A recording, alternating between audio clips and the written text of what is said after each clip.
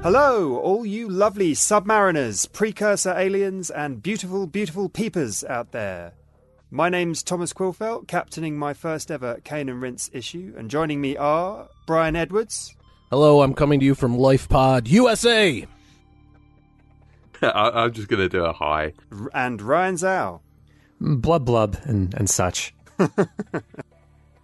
We're here to talk about Subnautica, a survival, crafting, and exploration game set on an alien ocean world. Spoiler warning, if you thought this was just a kind of crafting and swimming game, it is not. There is plenty to spoil.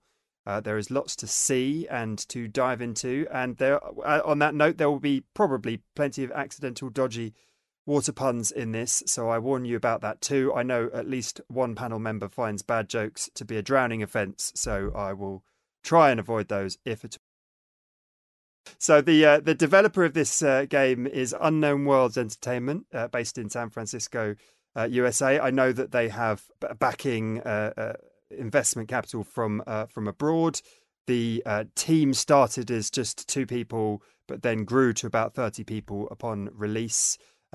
Their previous games were a Half-Life mod called Natural Selection, which is a sort of mixture of a first-person shooter and real-time strategy. And they followed that up with a properly released commercial game, standalone game, which was Natural Selection 2, which was a fast-paced multiplayer shooter in 2012 that pits aliens against humans in a strategic and action-packed struggle for survival, which has very positive Steam reviews. I've only got Charlie Cleveland down here as the director. Apologies, I didn't grab any of the other names of the people on the team, but we want to, I guess, get through this bit quite quickly. It should be noted that the sound designer and composer Simon Chilinsky was fired just after launch, I think, around the proper launch of the game around February 2018, following outcry over historical insensitive statements made on his Twitter account.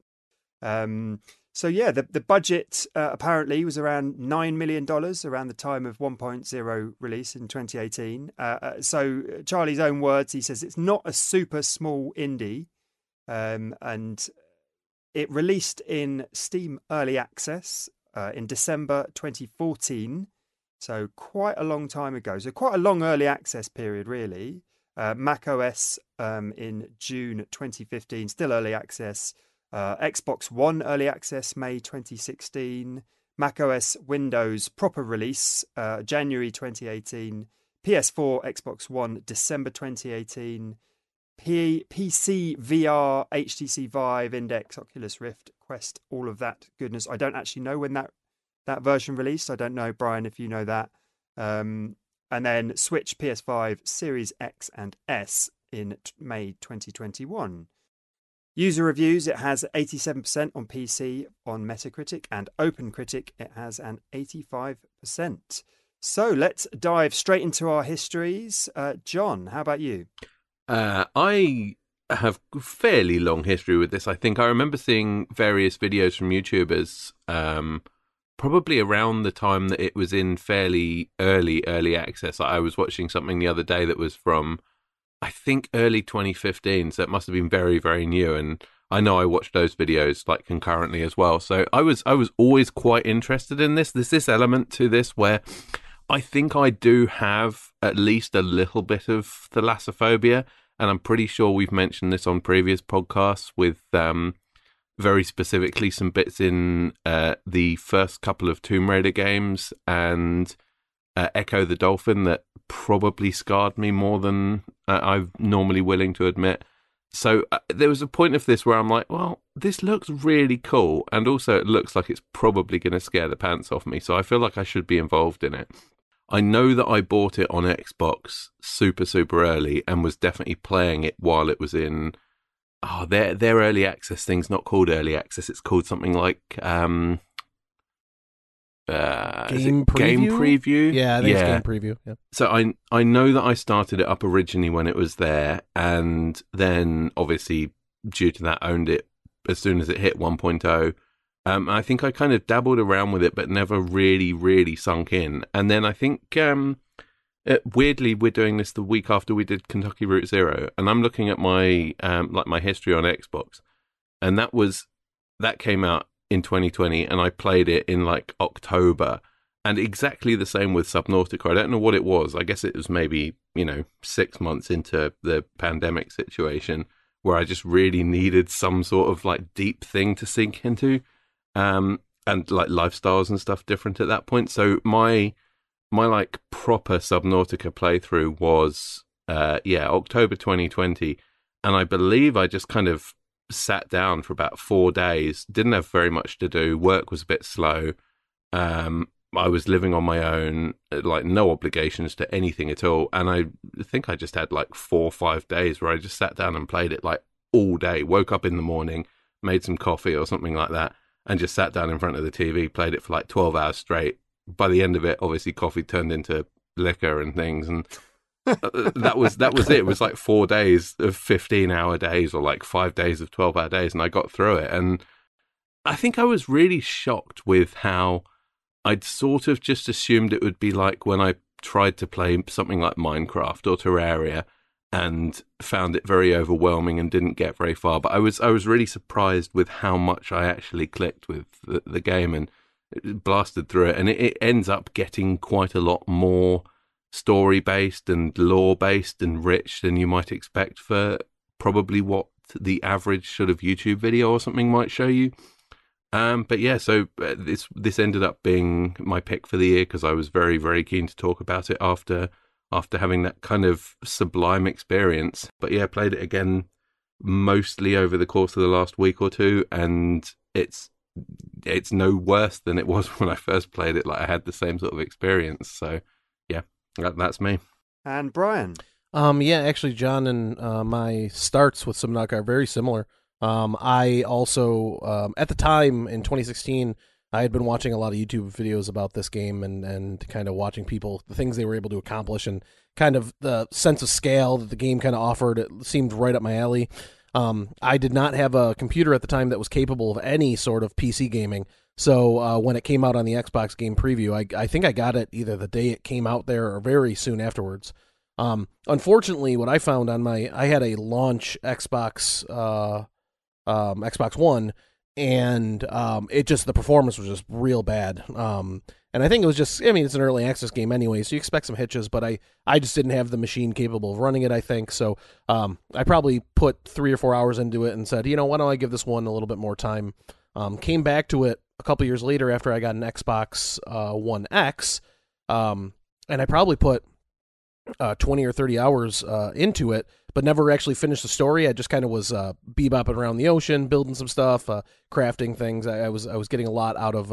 I was kind of treating it more like almost like an Animal Crossing game, which sounds weird because it's there's no social aspect, but just kind of like, oh, what am I going to do today? I'm like, oh, I'll go get some copper. I'll do some things. So I kind of treated it much more casually. And then when the show calendar came out this year, I said, oh, well, I really got to commit and put some time into it.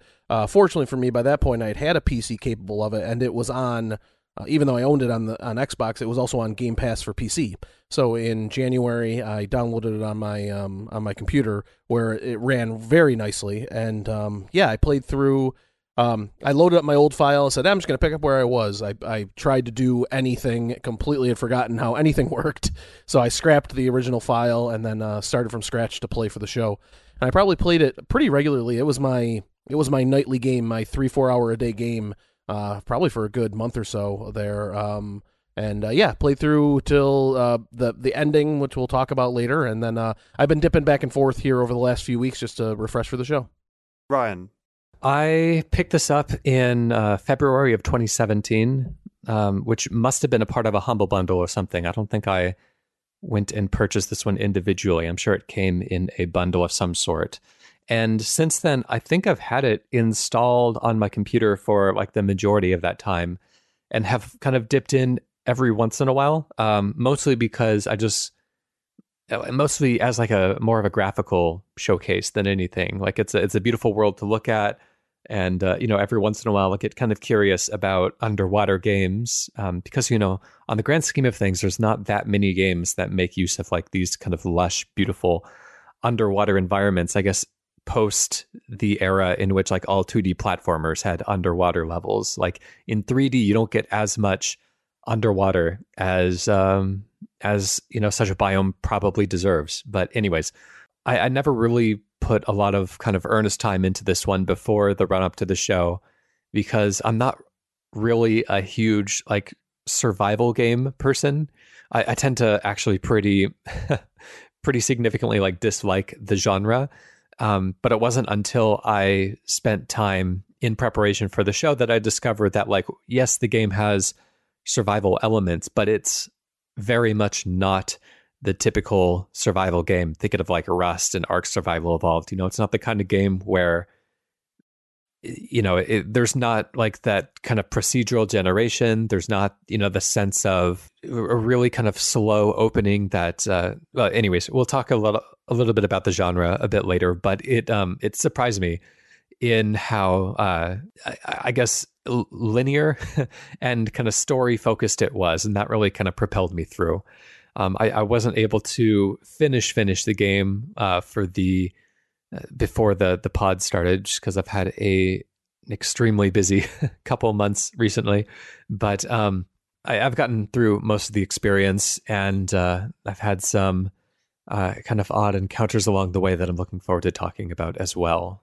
So my history is I have, like probably all of us, everyone listening to this, anyone who's engaged with video games pretty, actively, games like this, I think, bubble up in our consciousness. And I have a big, long spreadsheet of stuff I'd like to play, a literal backlog, I guess.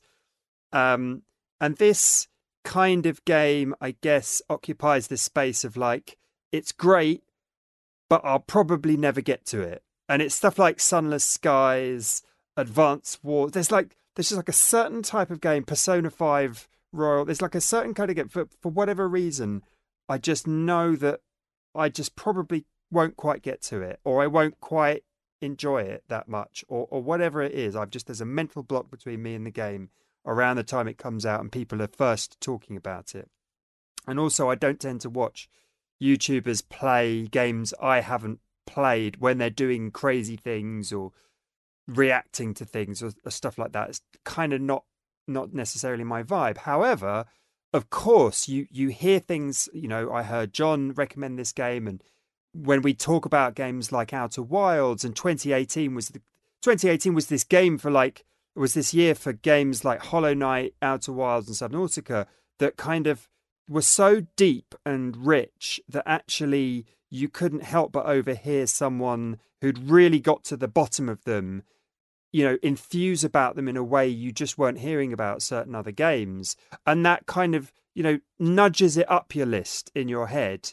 And then at the beginning of the pandemic, I think PlayStation, it was part of their Play from Home initiative. So it was free, straight into your digital library. Okay, we've all got a gazillion games now, one way or another, from Steam sales and whatever, just so many games now available to us. And at my stage in life, I've got two little kids, balancing that and work and gaming time is really, really hard. So I was so cocky. This is my first hosting gig. I was so cocky. I started this game in February. I was like, oh yeah, I'm starting really early. I'm going to have plenty of time to finish this.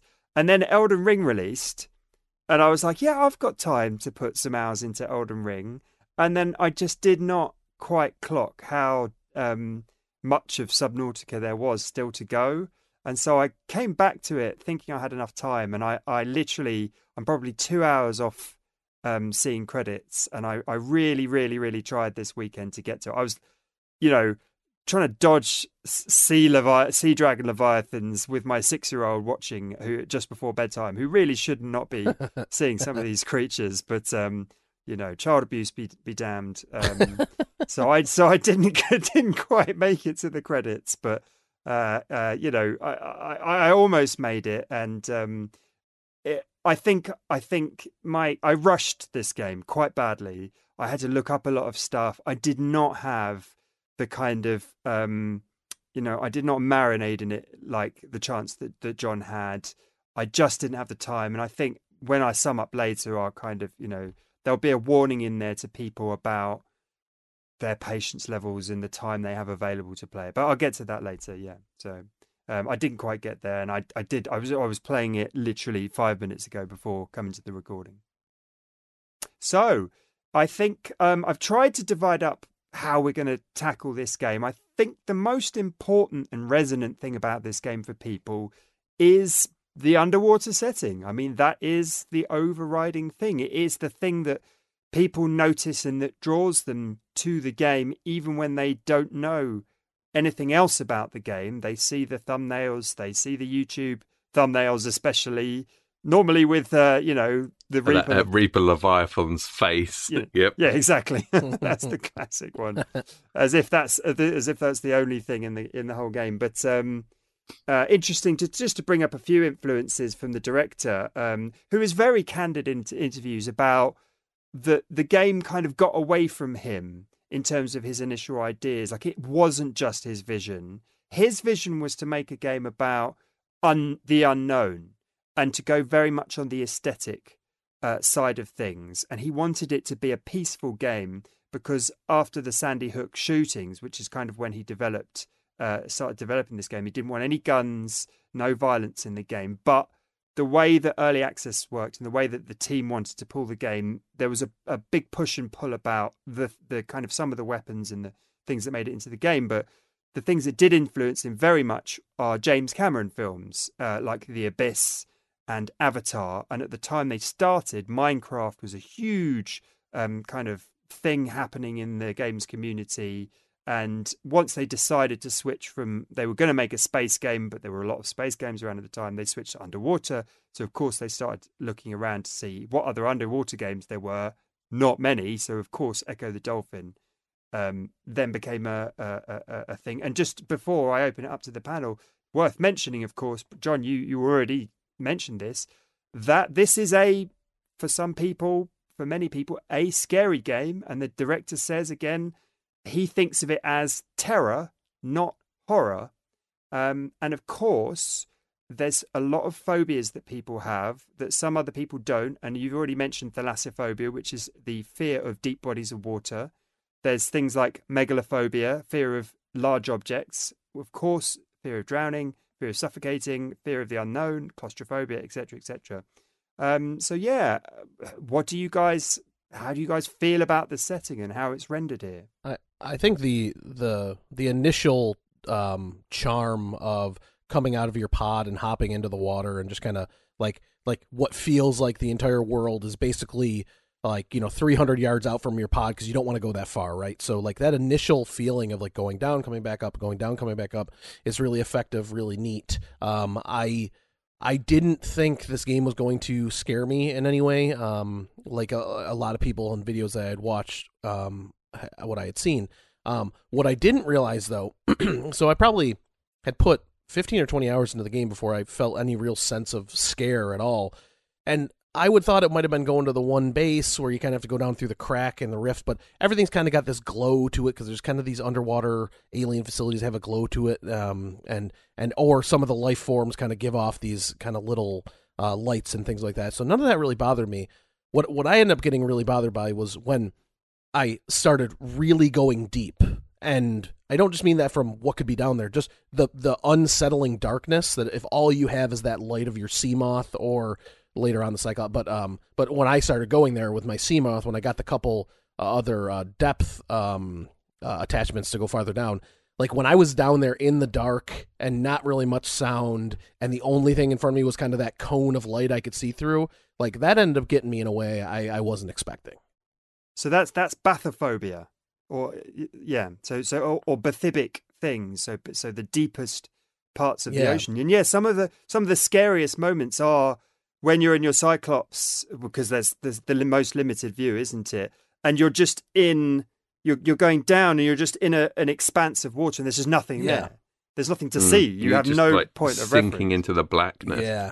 Like it does feel like a horror game, but also something that I was reading earlier said that it's rated like T. So it's also super accessible for kind of everybody to get hold of. Like it doesn't even seem like it's that sort of game that maybe people shouldn't be exposed to. But the list of phobias that you've put down there are so common and like so they all kind of go together. And I think you get that with even the very, very beginning of the game, there's points where you start out and I think you've got something like 45 seconds of oxygen when you first leave your life pod, and your first obvious task is just to kind of swim around and explore the area and find some basic materials, and something tells you that a lot of these materials can be found in caves, and you swim into a cave and suddenly within like 3 seconds you're in this cave and you're lost. Like, you don't know where you are anymore. You can't just swim up to the surface, and you've gone around a couple of corners, and that oxygen meter runs out so quickly that there's definitely that like immediate panic almost no matter what you do. I mean, the game loop is built around fear, but not a horror fear. You know, it's not an amnesia kind of fear. It's a different kind of fear, because I'm an anxious person, and this game brings out different kinds of anxieties in a good way, in a fun way. You know, the anxiety I felt today of like, you know, oh my, I left the purple tablets in the Cyclops and I got all the way down to the thermopod and I didn't have enough power cells and blah, blah, blah. That kind of resource anxiety. But when you very start, you know, the anxiety of like, I don't want to get out of this life pod. It's dark outside. I don't know where anything is. There is nothing on the horizon except that large crash pod and then a tiny little nub of coral in the distance. And that's it. I have no compass, nothing. And the loop, of course, as we know, you know, what is great about this game is the loop of gameplay expands as you become less afraid. And of course, the tech tree plays into that. As you expand your tech tree, you are able to breathe more, which means you can go deeper, which means you can get more stuff, which means you can go deeper, which means you can go further. And it's like the tech allows you to go deeper, but your own fear levels, your own mastery of your own fear and anxiety is what really allows you to go deeper, isn't it? And that's what allows you to kind of build your own play loops deeper and longer and more brave, and then you start planning resources and putting water and food aside to go further out to get to that life pod or to get to that data box. And that is the hook of the game, until you're going so deep that you're planning huge trips in your Cyclops all the way down to the deepest parts. And that's what's kind of hooking me to kind of see the end of the game, as much, you know, as the nightmare of like, oh, I didn't bring enough lithium and I left my grav trap, you know, in that other locker and all of that. Yeah, it has that same feeling that I think we've mentioned multiple times, but I get very strongly with something like a Dark Souls game, where you're like walking along a narrow edge, and you know, 1 or 2 minimal button presses in the wrong direction is going to mean that you're dead and you lose a whole load of progress and have to redo it. And there is that point with Subnautica where it's like you swim into a cave and your oxygen is running out very quickly, or you hear the the very distinct noise that these things called crash fish make, where they come out of these little pods and like scream and swim towards you and then explode. And it's like, oh my god, I'm gonna die. I'm gonna lose my It sounds like stuff. R2-D2 when he's running from explosions in Star Wars, that high-pitched wail as he's just screaming down the hallway. Every single time that thing got me. It is those Serious Sam suicide bombers. Should we talk about actually fear and the creatures actually? I mean, in terms of the creatures, you know, you first run into a Reaper Leviathan, probably either end of the crashed ship, and you're like, oh, I want, because actually you'll see one of the reefback Leviathans, and at very first you'll hear the huge moan, and you'll see it, the silhouette of it, and I think that's a wonderful moment, because I'm like, I am not ready to go and find out what that is, friend or foe. And then when you are ready, you're like, oh, it's the big cuddly floating island thingy, you know, and suddenly you get this moment of tranquility and you're like, okay, not everything large is out to get me, and actually, you know, is quite a friendly and reassuring sign, because you quickly realize when you see a reefback, there's unlikely to be anything else large and scary around it. They even have resources growing on them. Exactly. Yeah, they've got a few. There's a plant that can hurt you that sometimes grows on it, but not much. But you go to either end of of course, you're drawn to the crash ship because it's your only real point of reference. And the game forces you towards it fairly quickly. Like there's some sort of timer from when you start the game to the point where your little PDA AI assistant thing tells you that the ship is going to explode.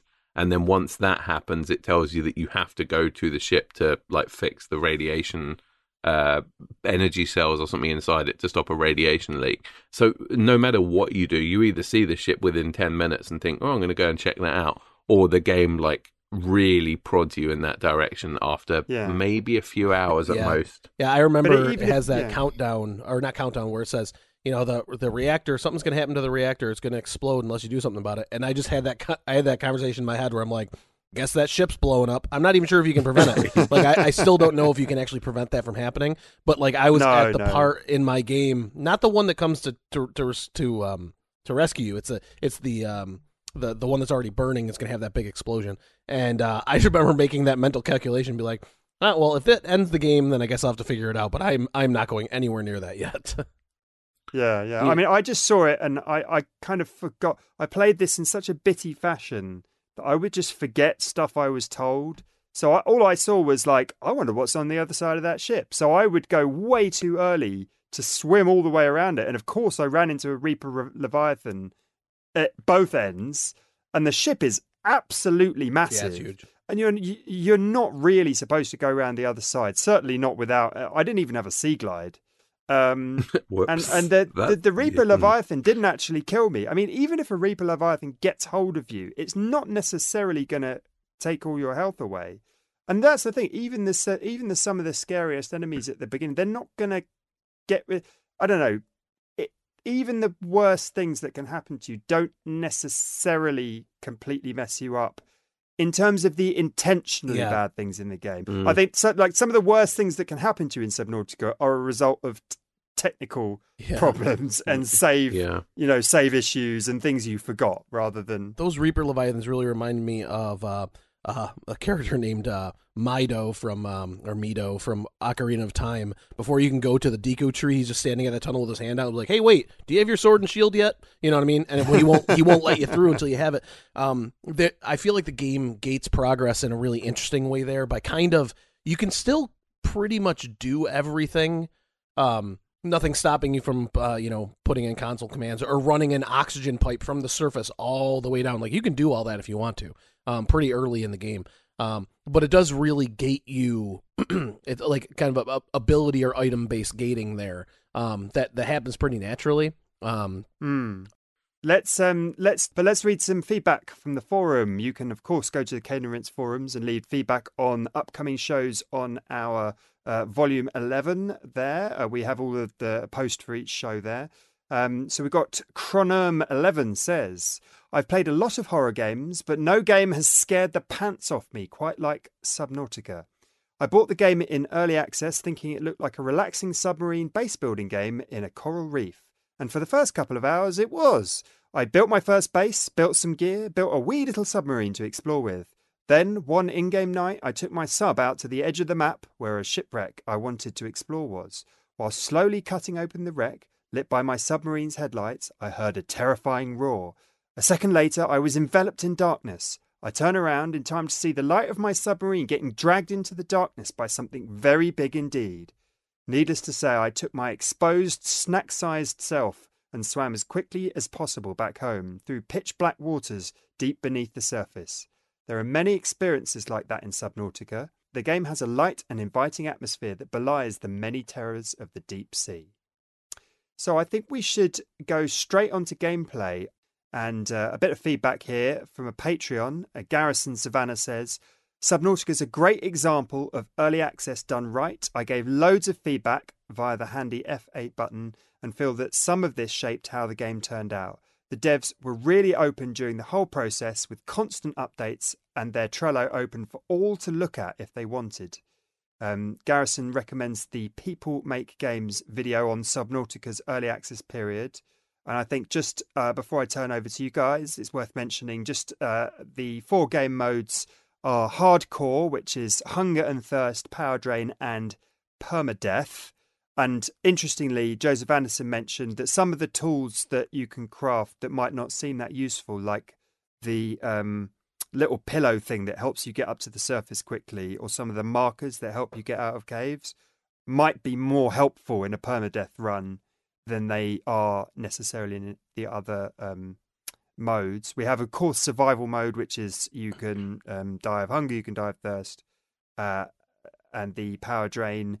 Peaceful mode, which is just power drain, and then creative, which is no limits. So yeah, in terms of just general gameplay, guys, including of course crafting, movement, combat, that kind of thing, how did you guys find Subnautica, bearing in mind what you've already gone on and other games you might have played that are similar? I think after reading that, I did not know that until just looking at the show notes that the early access launched without food and water, because I was going to say that did feel very much tacked on to me. That was not just the, whether it was, getting bladderfish for water or just, kind of getting some food. And that didn't add any aspect to the game for me, any enjoyment to the game for me. I understand the managing of meters and how that can be satisfying. It actually reminded me of I was thinking of Don't Starve, which is obviously has direct comparisons, and that game is called Don't Starve, so you kind of have this idea going into it, what you're going to be expected to do, and so obviously food and water, survival for survival purposes is kind of expected, but in I felt in Subnautica was always kind of getting in the way. And it reminded me of a PS2 RPG that I love called Dark Cloud, which also had a food and water system for no real reason. It was just, you kind of be in the middle of something, and then a blinker would go off and be like, "Oh, come on, I just gotta go take my hot knife and cut up some fish so I can eat real quick." But the crafting aspect of it is where I probably found the most satisfaction in Subnautica. There's something about finding a resource, getting enough of that resource to make a oxygen tank. Finally, okay, you've got an oxygen tank, you can go deeper. And then that unlocks the blueprint for, hey, here's a high capacity oxygen tank. In order to get this, there's 2 blued out resources you already know, and then 2 resources you've never encountered before. It's okay, so now I got to venture out further, see what I get, come back. That loop, probably the first 10, 15 hours of the game, that's the loop I got the most out of. Because I felt like that was really well tuned and well crafted. And this might be a bit of a gripe that maybe other people had, maybe people didn't. The only thing I really didn't like about that loop is I found that the materials sometimes were very difficult to make out on the environment, particularly the outcrops for copper at the beginning of the game, because those little rock lumps on the surface of the caves are almost the exact same color and texture.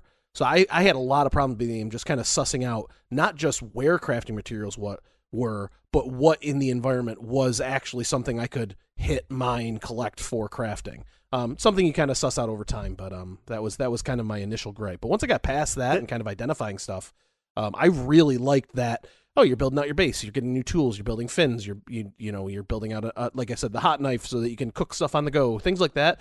That loop I found really compelling and a lot of fun. There's a mark on the texture of a particular light rock that looks just like the limestone resource. Yeah. Exactly. Copper. Yeah, and so you go straight to it, and you're like, "Oh, that's not the one." Yeah, it's one of those. It's almost like a point and click adventure pixel hunt type thing. I drag my cursor over it and hoping that I see the little the mouse click icon come up. I found myself getting kind of frustrated by the inventory management, kind of as the major sticking point for me throughout, because you have a very small and very limited inventory space, and at the beginning of these types of games, when there's resources, I don't necessarily have the experiential background to know kind of what they all do and what they all mean and everything. I just kind of go out, I venture into the world, I see what I can pick up, and I just kind of load my pockets full of stuff. And in a game like Elden Ring, where I was just going to bring that up, unlimited inventory space, then it's useful because I can eventually use all of those things that I pick up for crafting down the line. It's kind of a delayed gratification, perhaps, but in Subnautica, you have such limited inventory space that you really have to be objective driven in what you pick up, and there are things that you'll pick up that feel rare, that take up a lot of inventory space, that aren't going to be useful for the majority of the game, or halfway through the game. Like the alien eggs take up a lot of space. They feel difficult to obtain, and you're kind of left with that do I trash it? Do I keep it for some reason?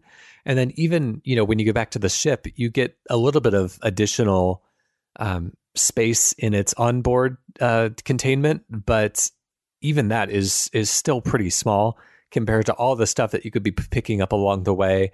And, there's kind of multiple tiers of certain materials. There's the kind of like raw material. There's the like a crafted version of it, like the tubes versus just the raw, or sometimes you can make like ingots or something like that. I don't remember offhand, but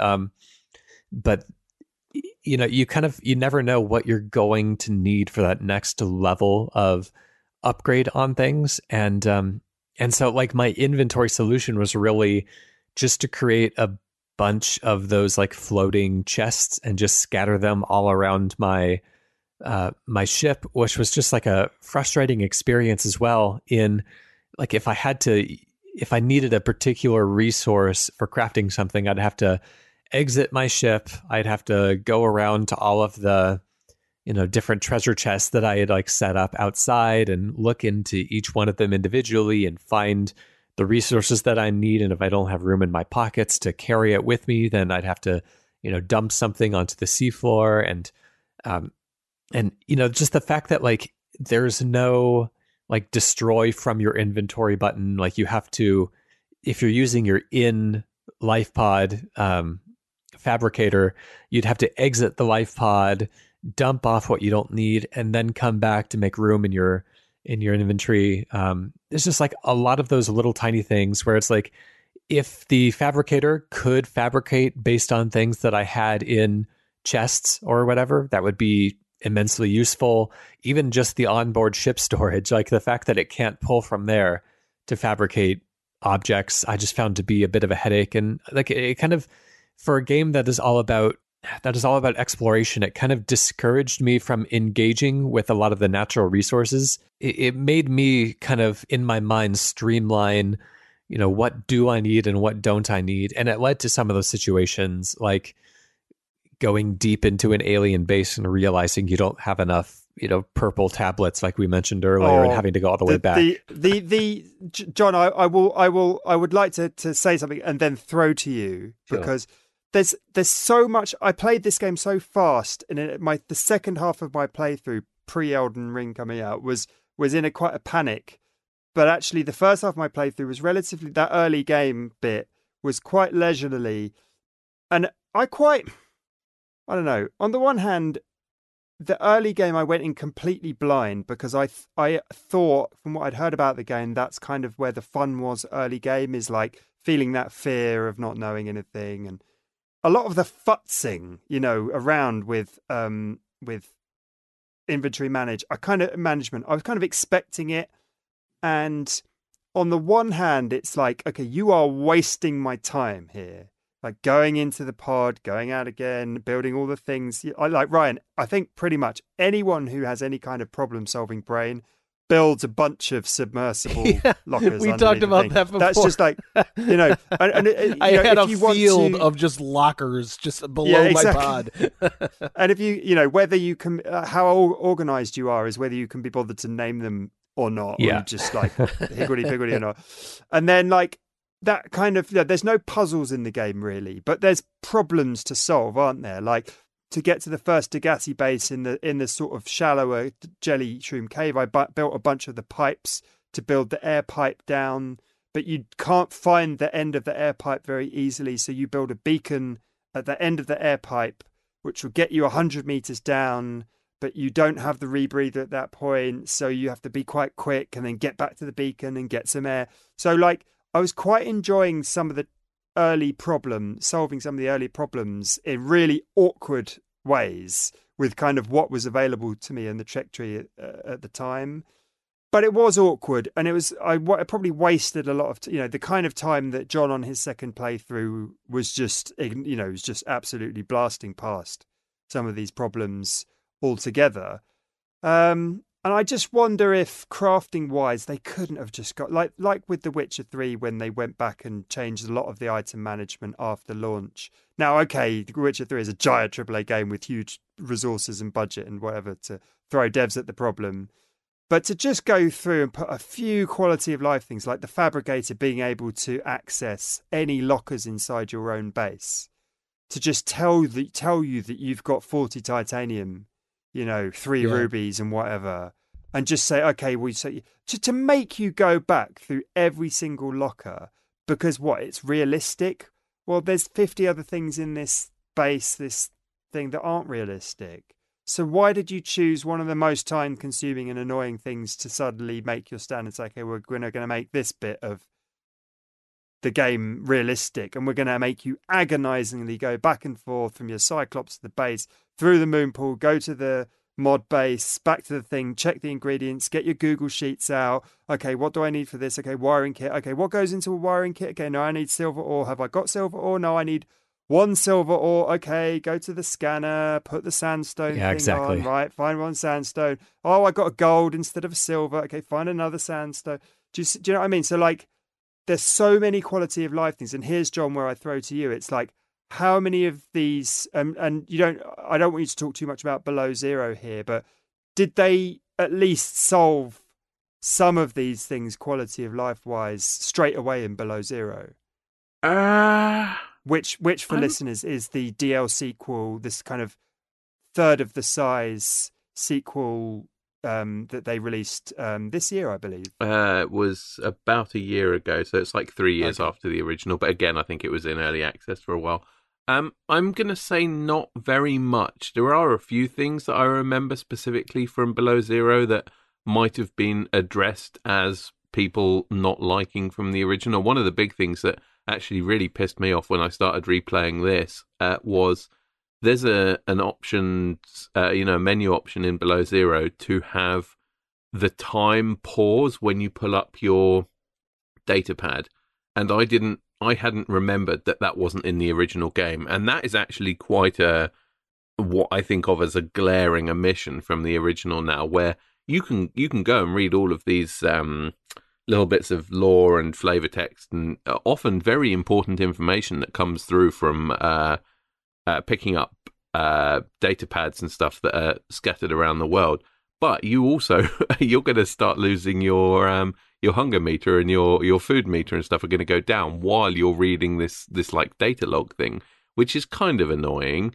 But yeah, other than that, I think it's not like an excuse for why the game is the way it is. But I think that the stuff that you're talking about, like having to get stuff into your inventory and not being able to craft stuff or fabricate stuff quite as easily as you might want to, I think that's kind of just how these survivally crafty games work. Like I've played a few others that are a little bit like this. Like the big one is probably Ark Survival Evolved. And if you want to complain about like clunky inventory systems and stuff, Subnautica is like miles ahead of where they've ended up with something like that. So I think that's kind of just how these games are designed. And there's obviously like a very specific niche audience that does really enjoy like the kind of the organizational elements of this. And I've played this twice, and I had 2 quite different stars of playthrough. So like I said before, the first time I played it properly, I didn't really know anything about it. And I mean, the game is also kind of split up into multiple phases. There's like a bit at the beginning where you don't have very much to do, so you're kind of just swimming around seeing what you can pick up and what it might do. Then it starts prodding you towards some more story elements, and then that kind of gets intermixed with, well, we need to do this story stuff, but also at the same time, to do this story stuff you have to build these various things so that you're able to get there.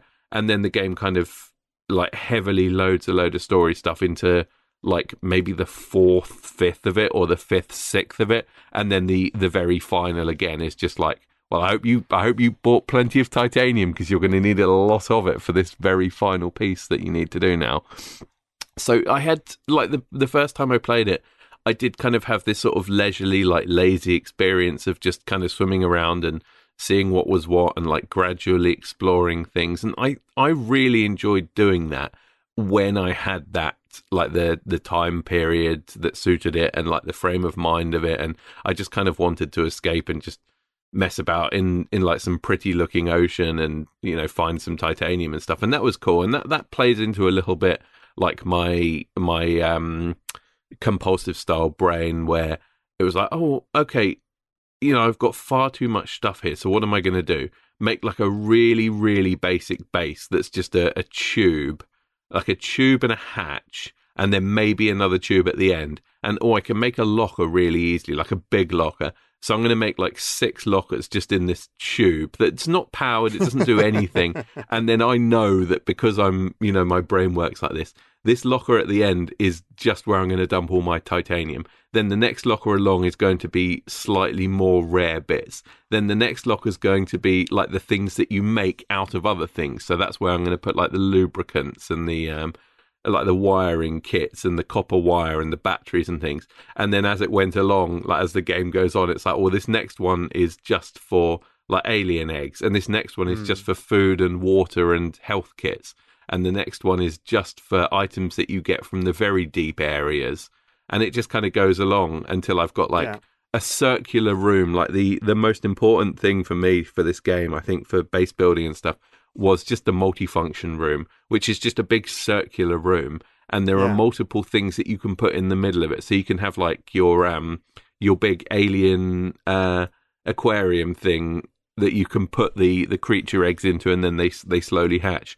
Or you can put your like your bioreactor that you load up with seaweed, and that's what gives you the power for the base, or like your nuclear reactor. Or you can put your water purification module into the middle. So you've got this, like my base, in the multiple times that I've played this and Below Zero, which is quite similar in a lot of ways, my base ends up just being like a tube, then a multifunction room with something in the middle that's like dead important, and then lockers around the outside, and like a fabricator and a radio and a health kit manufacturing thing, and then a tube, and then another multifunction room, and then a tube. So they kind of just look like a string of beads with tubes in between them. Yeah, like that solves the problem for me of like, I kind of just have to remember what I'm doing, but in the same way that you also might have to remember, where you're, in your entertainment center, like where your Switch games are compared to where your Blu-ray discs are.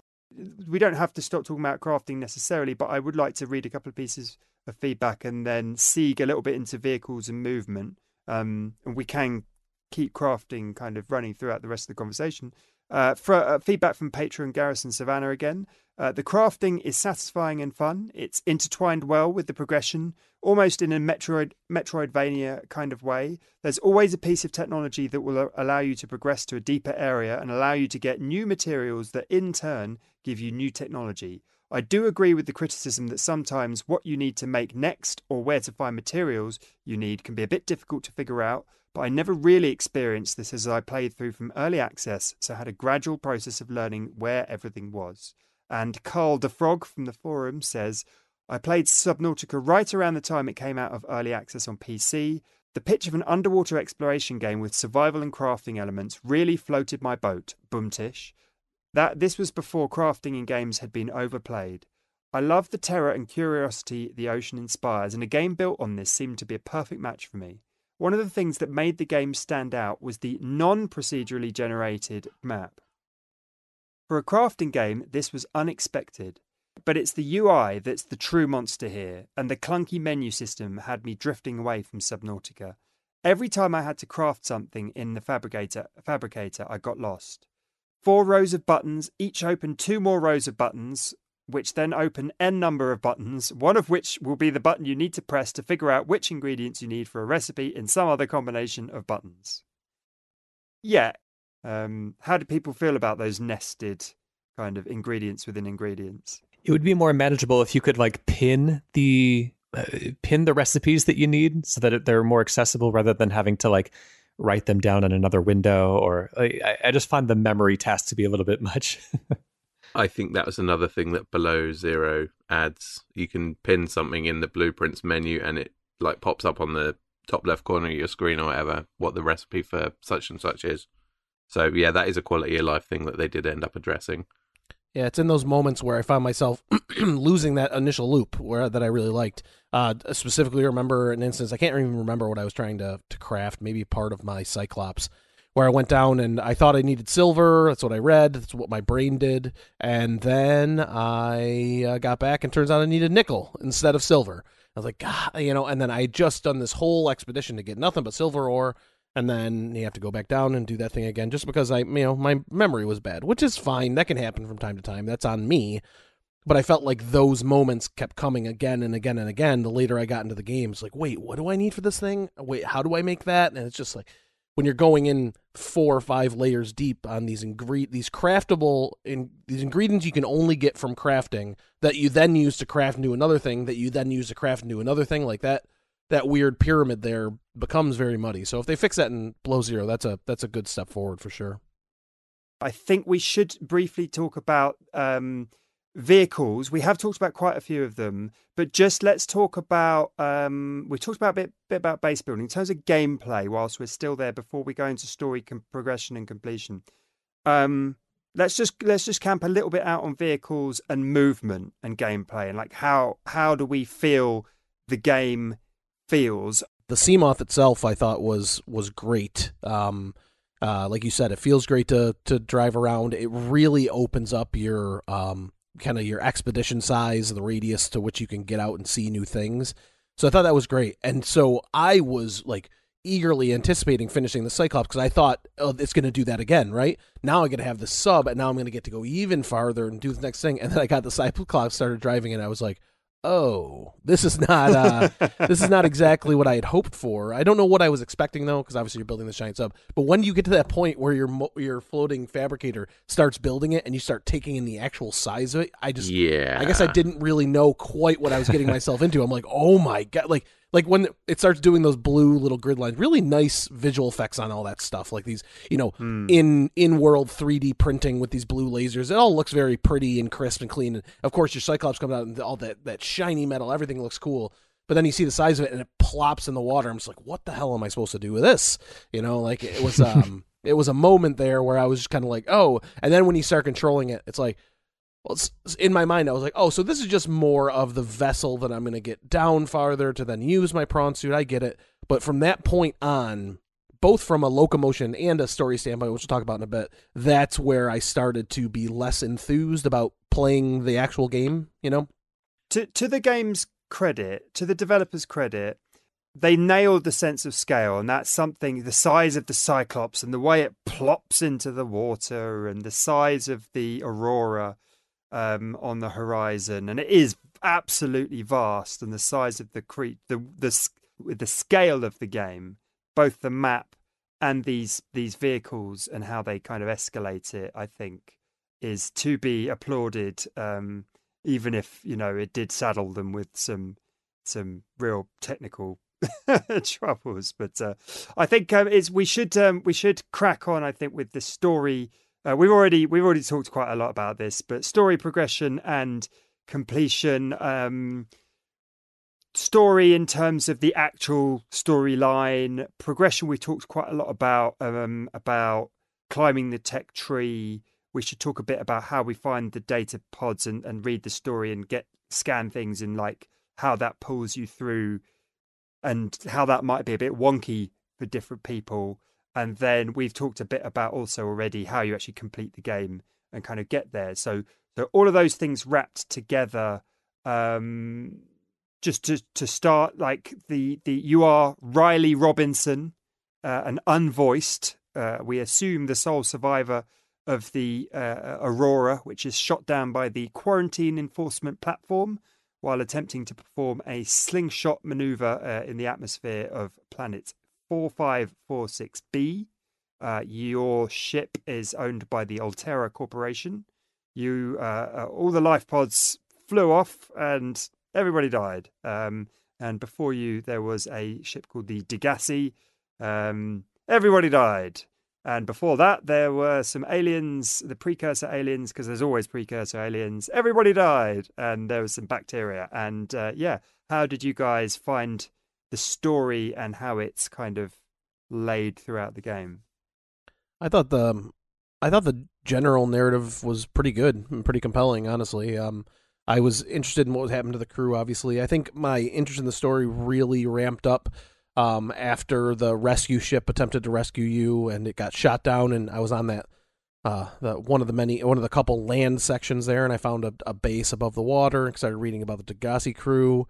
I thought all of that was pretty well done. It was compelling. It reminded me a lot of the television show Lost at the beginning, where you're just kind of like, the the now memeable "Where are we?" quotes from Dominic Monaghan, just kind of like there's clearly a lot of stuff going on I don't understand, but I'm interested in the journey. And then once I kind of figured everything out and figured out about the cure for the disease, and I'm not going to be able to launch my rocket till I cure the disease, so I've got to cure the disease, and then I got to build the rocket in order to get off of here. Once I kind of had all those reveals, I felt pretty good, and okay, I'm pretty on board with all the story. And then came the part of actually accomplishing those tasks is where I fell off, because I felt like the game kind of throws all the story, here's what happens, here's what you need to do, and this is how you get out of here, and then you just have to go set about doing all of those things. And that's where I kind of felt that compelling, the mystery of finding out what happened next, or where does this go, or what does this base do. Once all the curtain had been kind of drawn, I found myself less than, I kind of already knew everything. Oh, okay, I got to cure the disease and get off of here. Great.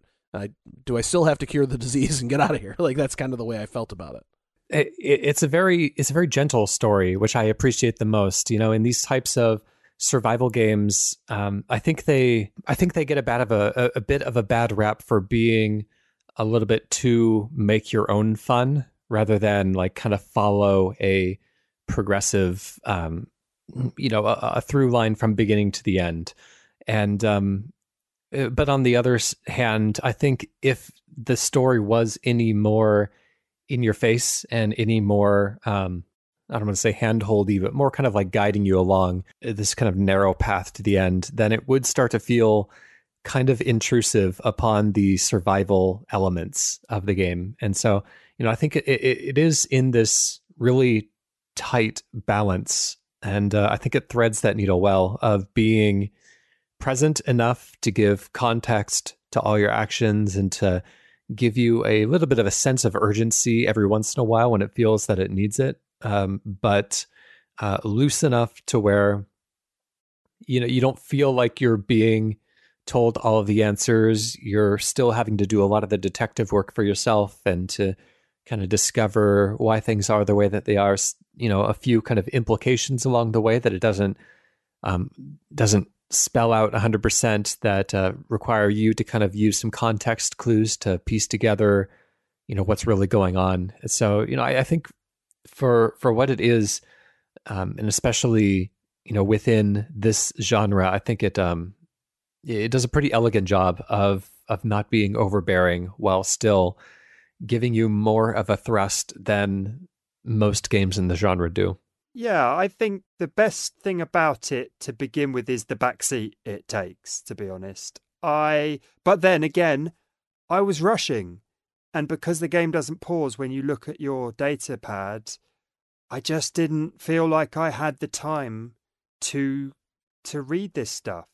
And it's different from a game like Outer Wilds, which I won't spoil, but whose story I came to like a lot more, because it was, for me, better written and more interesting. On a personal level, I found the themes more interesting. But that didn't matter, because I don't think I didn't mind the story of Subnautica, and it didn't negatively impact the game for me. I did think it was cool that with the countdown timers, I thought were cool. Like the radio broadcasts, I thought were cool. The problem for me came at the pacing of the doling out of the story. And this is a personal thing. The radio broadcasts for me stopped for 10 hours of playthrough, because I just wasn't going deep enough, or triggering the right things. And this might have been around when I took a break to go and play a different game, or was just busy. And things got a bit aimless for me. And because the radio broadcasts weren't coming in, I sort of read the data pads, but I hadn't maybe absorbed the most important details, because I was trying to efficiently sift them for okay, is there somewhere specific I'm supposed to go next? I was being very ruthless about it, and I wasn't necessarily really sifting the text for kind of flavor and enjoying the flavor, because every time I open the data pad, oh, okay, I've got to go and get some more bladderfish to get some more water, because I hadn't yet got the more efficient water system, etc., etc. So I think there's a point in the game where an impatient person or a person trying to play for a deadline or tick it off their list of games is going to find it quite frustrating and yeah, a mixture between aimless and just not pulling you forward enough. I found the Degassi crew quite the storyline quite rote and quite cheesy and a bit stereotypical, and I honestly didn't press play on the audio logs after the first few because I thought the voice acting was very by the numbers, like people saying each other's first names very clearly to make sure you knew exactly who was speaking and that kind of thing. And I saw that there was no, they didn't feel at all authentic to me. Hi, Rebecca, it's David. Just David reaching out to Rebecca just to make sure that Rebecca heard that David. With really strong differentiated accents. It didn't feel at all natural, like those people had been here for 10 years or whatever. I kind of started to parse them out that, like, if I picked up a data pad and it gave me a blueprint, I'd read it. If I picked up a data pad and it didn't give me a new location or a blueprint, I kind of just, like, I'd read some of them here or there depending on what I was doing. But I picked it up and it gave me something either like it says, hey, the location's now, on your map or whatever. I'd read it there. But yeah, I didn't dive too far into that. I think because I was rushing, I think exploration and Rex became very transactional. Like you turn up at a place and you're like, okay, what is here? Is this an important one or is it not? Is there something to scan here that I want or is there not? Do I have to cut open a door? Is there going to be a data pad? What is here for me, or can I bounce? And unfortunately, I think I might have spoiled myself, in part of the experience, or maybe the game was just respecting my time in terms of the story, with like not putting too much important information, the story not being too over the top, it sort of forcing itself down my throat. Or whatever. So, there was some good writing in there. That stuff with the Aurora was interesting, Aurora crew and stuff like that. So I didn't altogether hate it.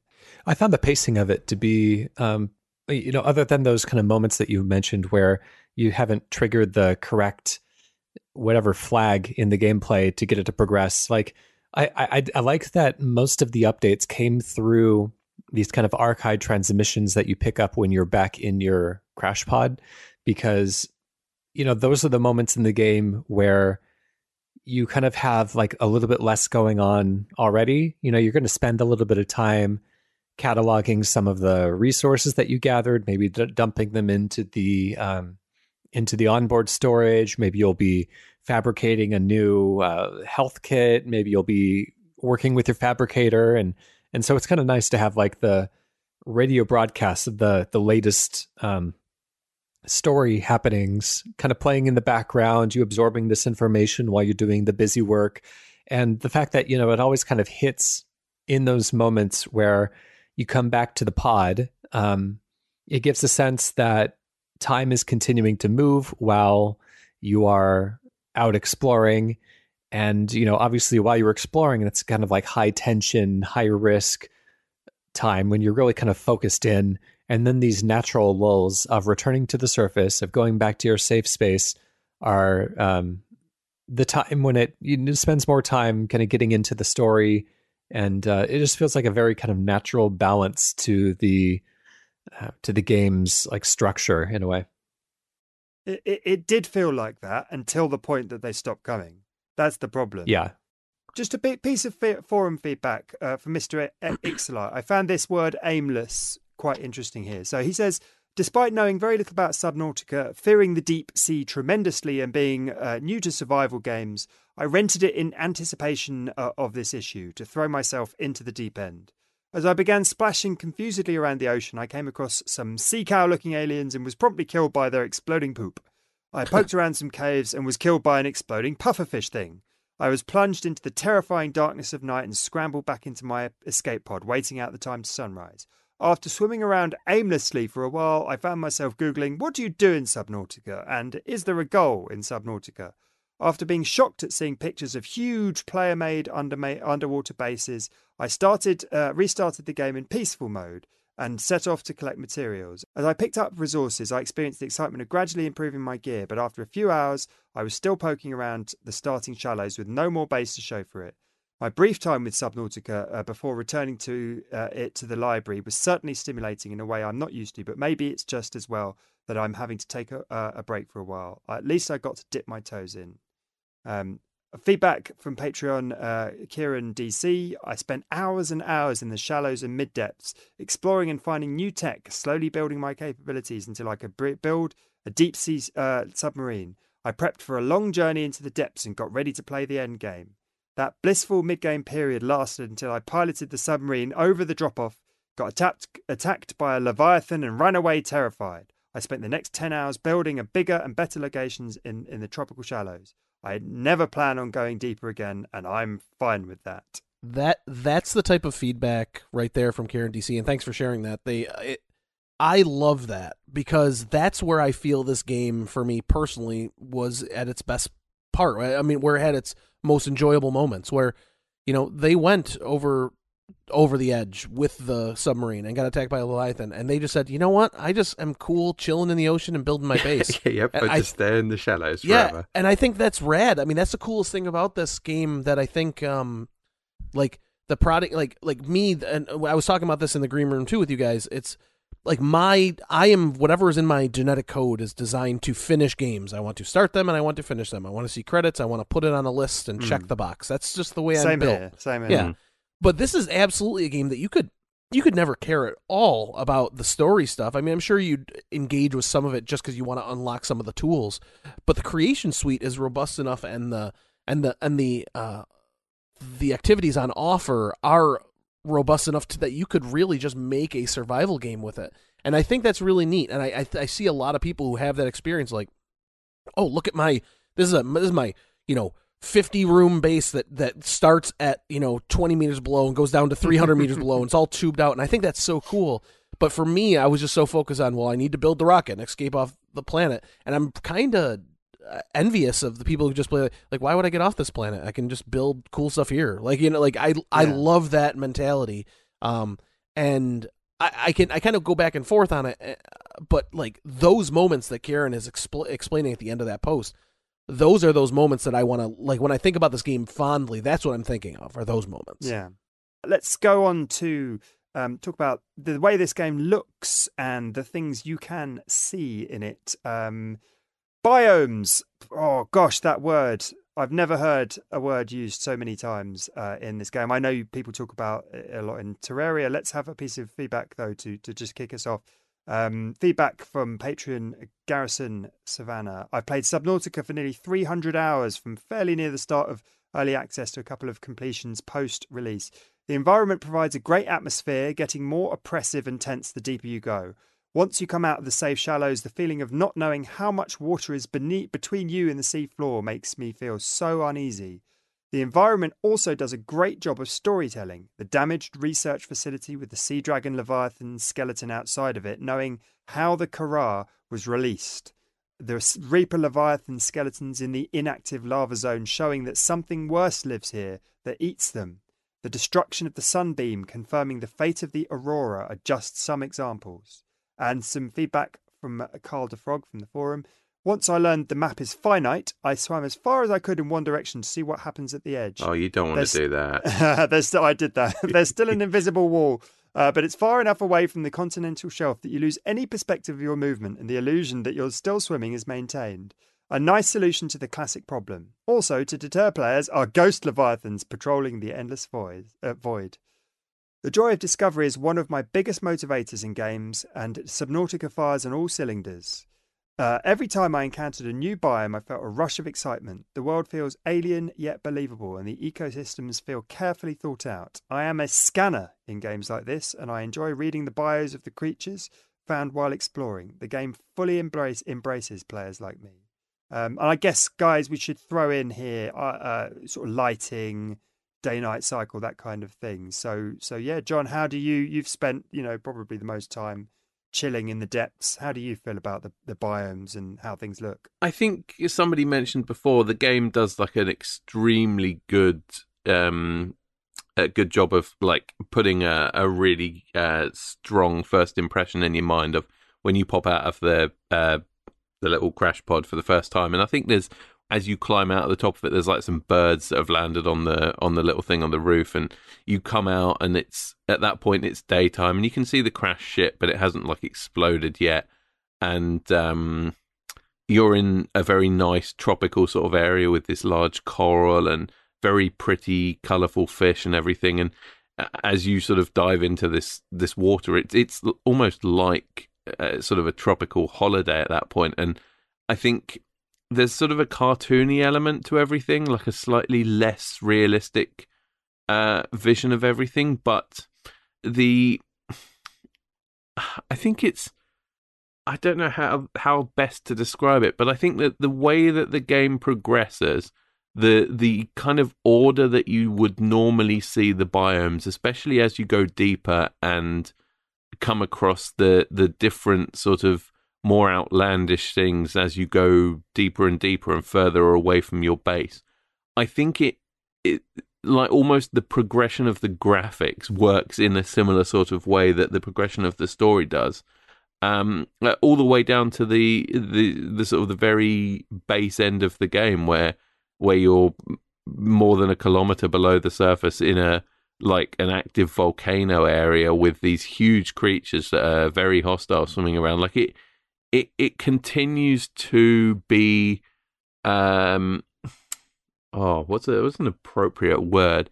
It like everything is kind of awe-inspiring as you come up to it. And although the game doesn't really do that very obvious, like, hey, look at this set piece thing that certain games will do, like I think it was possibly one of the Mass Effects or something that literally just had a button that you pressed and it would like focus in on something that was maybe not in your line of sight at the time. Like, there are a lot of things that if you're in the right place at the right time looking at something, or as you just sort of are moving through something that pops into your field of view, there's a lot of that is probably as kind of like take your breath away moments as I've had in near enough anything else that I've played like this. The although there's also a lot of put things in your pants moments, because I found myself not looking at things a lot of the time and sort of deliberately like, I heard something. Yeah. And just kind of like not looking up and kind of not taking in quite the glory of some of the biomes, just feeling very, very scared, which I guess is a good thing as well. You know, some of the areas are very threatening and in a good way, and that the distinctness between them, I think, is a great success of the game. Like, you really know where you're somewhere that means business, I think. Yeah. It is a shame. We will get onto the technical poor performance. Of course, we can talk a little bit about this here. I think the pop-in, we can mention it at least here. The pop-in does such a terrible disservice to the atmosphere of the game. And the exact opposite is true of the water. Like, the water effects of the surface of the game are beautiful, and the way the light plays through them is exquisite. Now, it helps that they've chosen a constant weather. You know, you don't really notice that the weather changes, but there's no weather in this game. There's no waves. There's no rain clouds, really, that come anywhere near you. There's no rain. There's no lightning or anything like that, which is a bit of a shame, actually, when you really think about it, because there's no variety. However, the light does look beautiful when it comes through the top. But then you go through like the kelp forest straight away, and you're like, wow, are they supposed to pop in like that? And then you go through a mushroom forest, and you're like, this would be really, really cool if it just looked how it was supposed to. But this technical problem that's still on the PS5, you know, 2 years after like the 1.0 release, and it's still there. I can say that on PC it wasn't as bad. It still existed, but it definitely was better.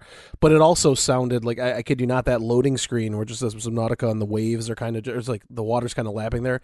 It sounds like my PC is going to take off into the stratosphere. when it's there, because I mean it's doing a lot of work. But yeah, I think visually, like you said, Tom and John, both of you, that the biome stuff looks really good, and I think everything looks very distinct and very neat. The only part that, and even like the manufactured labs stuff, that everything looks very sterile and brand new. Like it's got a nice look to it. Maybe this is an unsolvable problem when you're tackling the deep ocean. But like when it gets some of those bases down farther below, like it's so clear that these are the prefab parts with just some like moss texture and stuff going on. Like there's areas there where it kind of breaks. Like, has this really been down here under the sea for this long? It doesn't, things like that. Or like, or like, how do we make this hallway look weathered? Oh, we'll just put some of these electric tentacles hanging down from the ceiling, stuff like that. And I'm not begrudging them that. I don't know how I would do it. It's not like I have a better idea. It's just there's a couple parts like that, but I think for the majority of it, I think the game looks pretty striking. And like John said, anytime you come over into a new area or turn a corner into a new thing, you do have a lot of those kind of awe-inspiring moments where you just kind of stop and take it all in because it's almost sensory overload. We're still kind of, as an industry, still just kind of getting good at making, flat spaces, ground level spaces feel dense and populated with life and with things to do. To consider that you have to extend that level of wildlife and movement and color and density of population and density of interest points to an entirely three-dimensional space where people can be not only at any point on a horizontal plane, but also on a vertical plane.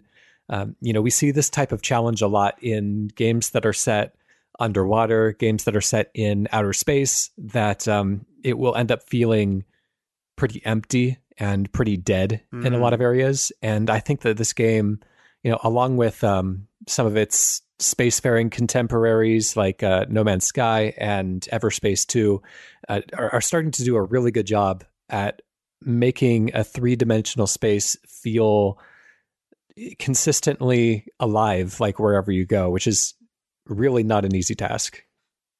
And that's a brilliant point. And I suppose another thing that should be massively commended is all of the effects you don't think about, like the bubble effects, going into and out of water, the trails coming behind animals, things splashing, and all of that, all of the piloting your sub through the water, the tiny bits of flotsam and jetsam in the water that come past at different speeds, and all of those effects, light rays through the water at different depths, all of those things to give you, because of course, as we know, in a game engine, you're just a camera. I don't know. Are you a fixed point and the world is actually moving up and down or whatever, however the engine works? You're not really underwater, but actually this game does such a brilliant job of selling it. And I suspect it's all of those extra animation touches and the movement actually in the gameplay as well, the controls and stuff as well. But the animation touches to do with water and watery things and watery effects. And you just wouldn't think to notice it necessarily, but they are very good, except when they bug out and you get like the water breathing animation suddenly appears on your screen permanently, even when you're walking around your base or the Cyclops, and it's just stuck there in front of the screen until you completely quit out of the game. You save and reload the game, which of course takes 40 seconds to save the game.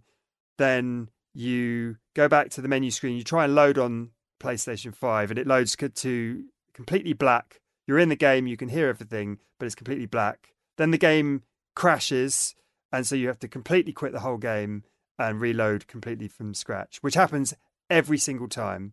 Then you get back into the game, and the little window pops up and says, "Oh, if you want to leave some feedback, you can leave it in the whatever window." And I think to myself, this is okay, I got this game for free, so fair enough. But I'm not a bug tester.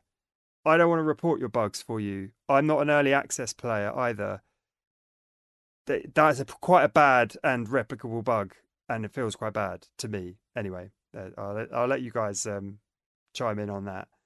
It pulls me back to a story that I remember hearing from one of the devs on Outer Wilds. I think it was probably on the No Clip documentary about it, where they specifically mentioned that the kind of the physics of the world are in motion when there's like a camera point near it.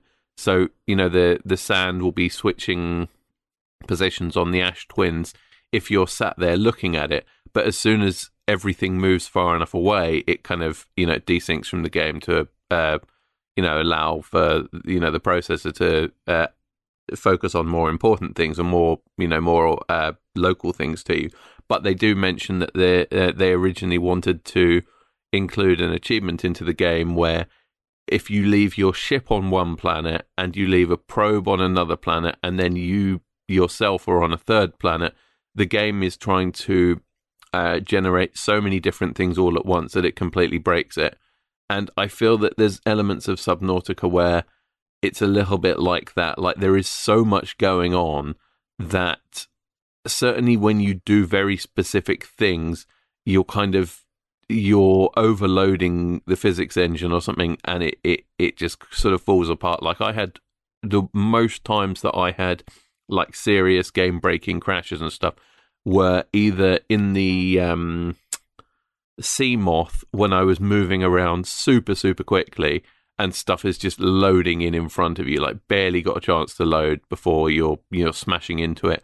Or I think at least the Seamoth and the Cyclops have these sonar modules attached to them.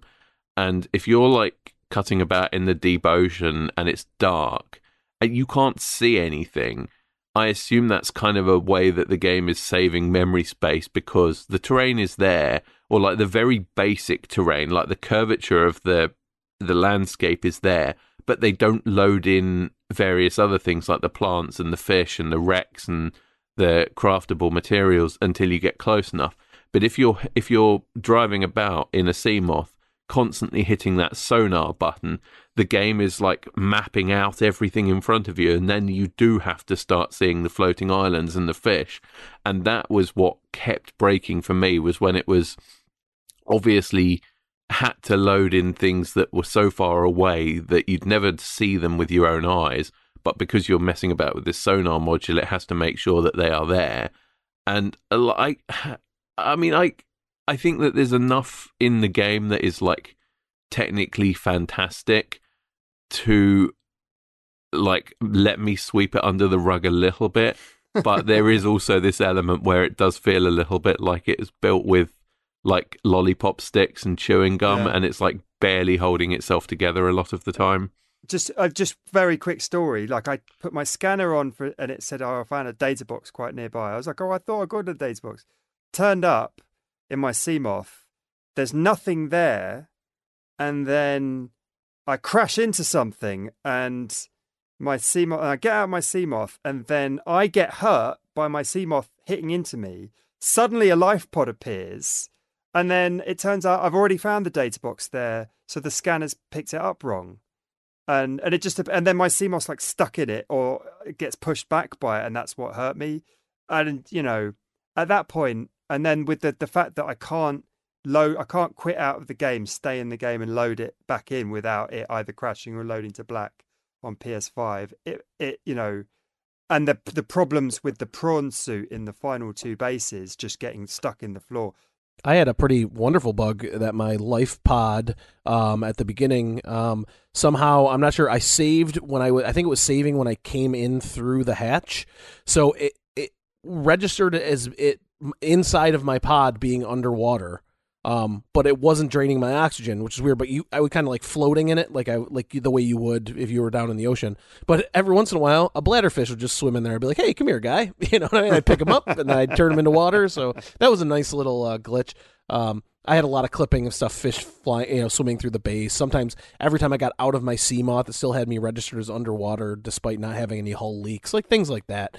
But I think much like John, like is kind of one of those things like, if anything, added to the charm of it all, you know what I mean? In those sections. In the sections in the bases where I wanted to get in and out and not have any problems, just being caught up on geometry, feeling like I was maybe getting tagged by an enemy or being like in an area of effect where I felt pretty clearly I was out of said area of effect, or like behind a wall or things like that, that got frustrating. But I only had a couple hard crashes, which I know probably sound like, in most games I would be like, oh yeah, hard crashed on me a few times. Like from my experience with Subnautica, I guess that I was in the kind of in the lucky group that I didn't have as much of that as a lot of other people did.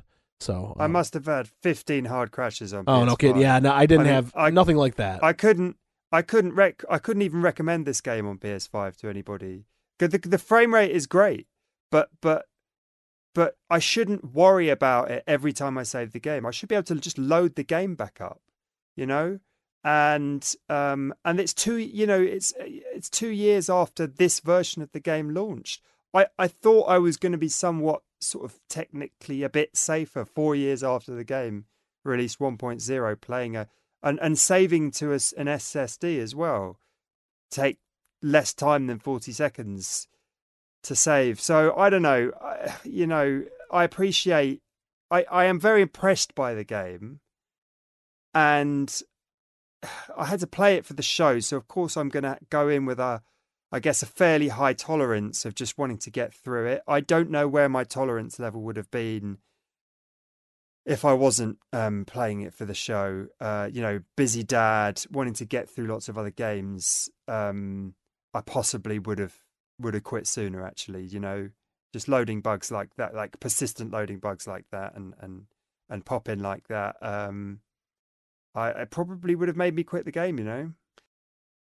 So, in terms of audio and music and sound design, I personally think the sound design is really rather good, excellent. Actually, part of the immersion, I think it's probably one of the things that has made people fall in love with the kind of the immersion of the game, and alongside the movement of the player character and the lighting and the feel of being in the water, it's one of those essential things, really. And I think there are some absolutely memorable sound design moments where the little cave monster comes at you, or hearing the reef back in the distance. And it can't have been an easy job, with the way that sound travels through water at different distances and different depths. That must have been just the most Herculean challenge. And also, the kind of the music palette they've gone for this I know that Solar Fields is a particular artist that they were inspired by, this kind of chill electronica vibe that they wanted to represent each biome. But then you run into the problem is if you play for a very long time and you keep going back to biomes for certain resources, you hear certain pieces of music over and over and again. But how did you guys feel overall about the audio? You said that the sound design specifically, not so much the music, but the sound effects, the creature noises, the sort of the creaking of the metal base, and the way that your PDA assistant AI thing talks to you and chimes in, and I think it does a huge amount for the world building. I mean, very specifically that feeling of sinking into an unknown black sea, and you can't see anything, but it's deep, but you can hear weird noises that you've never heard before, and that kind of spookiness of there's a lot of creatures that sound like they're going to be quite hostile when you're just hearing their sort of grunts and groans and teeth gnashing noises and stuff. And then you've got some other emissions, like the stalkers, which are these kind of dog, dragon, snake things that you find immediately in the shallows that are all around your base early on. There's bits of them where sometimes they'll be swimming around and they'll suddenly make this growling noise and come head first at you. But the other thing that they do is they follow you silently into caves and stuff, and have a habit of you turn around and there's this thing this big teeth right in front of you that's followed you into a little dead end. So I think that the use and the omission of some of the sound effects is really elegantly done, and absolutely plays up to the atmosphere and the sort of the terror and the unknown, what are these noises that sound horrific.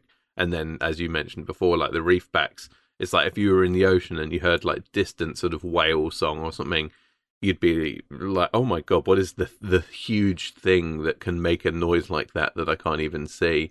And then the kind of the reveal of it like that, it works really, really well. I think it plays into the like the general atmosphere of the game as much as any other aspect of it does. The reefback sound is an interesting one because you go through a real transformation. Like when I first heard it, I was like, "Whoa, I'm not going over there." Like it was the fear the fear it triggered in me was quite intense. Like I kind of knew that like at some point in the game I'm going to feel more confident and I'm going to be able to go over there and find out what that is, and probably not going to be that afraid. And they're probably not going to put something that fearsome that near the start. But just the way it echoes across to the safe shallows is very, very cool. And then later on, as I say, I think if you go, gosh, I'm trying to think what direction it is. Is it like south? If you go close to the Aurora, one of the ends of the Aurora, if you go one side, you go towards a Reaper, and the other side, you go to a Reefback, and it's kind of it's one of the shames of the game that you couldn't make animals interact too much. I know that at one point that they were thinking about that might have been a design thing, but it was kind of too difficult or not an avenue that they ended up going down. But the idea that a reefback is safety, you know, if you go into a reefback zone, that is safety. So if you hear that sound, you're going in that direction. But if you hear the Reaper sound, you potentially you're in trouble. And I think people who spend a lot of time in the Cyclops, or even I was just going around for some lithium in my Seamoth. I must have gone quite far towards, I think, the base of the mountains, maybe the base of the kind of the big laser gun island or whatever, and got into a Reaper zone. And I heard the Reaper noise, and I was like, oh, he's probably not that close. And I heard it again. I was like, I'm going to get some lithium. I'm going to get out of here. And then too late is kind of like on top of me. And I think the sound is a really useful tool in this game, actually. Sometimes until it's too late. So I guess it's not that useful. But the use is like you hear the sound and it's like, run. Or you hear the sound and you think, oh, okay, I'm in a safer area now. And that is good as a cone of safety around the reefbacks, for instance. Or if you're in the red grass area and you hear what's the name of the guys that hide? The ones in the tunnels, those guys? No, they're the sand. Oh, the sharks. Things. Yeah, sand yeah, sharks. I think they make quite a distinctive sound, and they can really muck you up earlier on in the game as well. So they've got a quite distinctive sound, and I think even down to the sound of just getting into the water out of your base is very satisfying. So I think sort of where it counts, the game really, really nails it. And yes, John, like you mentioned, I realised we didn't mention particularly about characters in the game because there aren't that many. There's the Sea Emperor, Leviathan. So, John, I'm interested with Below Zero, this DL sequel, this kind of about the third of the size of the map or something, with these quality of life things. Do you want to just explain a little bit, without maybe spoiling the actual game itself, maybe explain a little bit what they might have changed or improved in terms of bugginess and things like that? So, yeah, I'm not sure about the exact development history for Below Zero, but I know that it came out in like version 1, I want to say April, May 2021. So it's a good few years after the original version 1 of the game. I assume it's probably been in early access for a couple of years before that as well. But yeah, it is billed as a sequel, and in a lot of ways it is a separate game, but it's very clearly built on the same engine with a huge amount of the same tech behind it and the same kind of basic premise. Like you play a different character. There's a completely separate storyline that I won't really go into at all. But I believe it follows on from the original Subnautica, like sometime later on, but doesn't really have too much of a bearing on it. You're a different character with different motivations, but it kind of ends up leading into the same spot. Like you crash land on a planet, you find a life pod, you have to do some crafting, you have to do some base building. There's an alien precursor race that you get roped up in. So a lot of it is very similar. A lot of the creatures in it are the same, or at least a lot of the kind of the basic fish and stuff in it are the same. But the big difference is, or one of the big differences is because it's the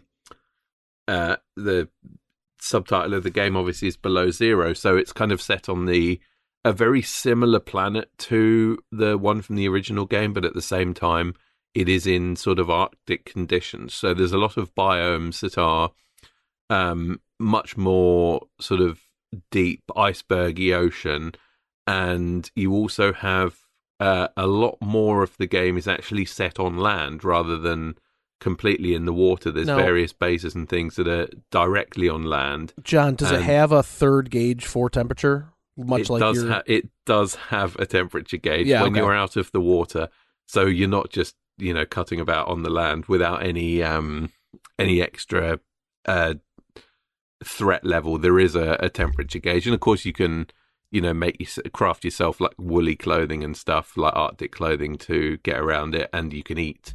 There are like what look like chili peppers growing all over on the surface that you can eat to raise your heat level slightly bizarrely, and you can build like a speeder bike, like a snowmobile, when you're above land, and it comes with sort of above ground bases and things, which is kind of cool. There's a bit more of a focus towards like a character driven storyline, because you've also got unlike in actual original Subnautica, there is a separate NPC character that you bump into at various points and can actually have conversations with, so that adds an extra level to it. But it is essentially just like crash land on a planet, do some crafting, find the alien precursors. They tell you that you need to go a little bit deeper into different bases to find things that you will eventually use to craft a way off the planet. So yeah, I think my very casual playthrough of the original game was 55, 60 hours.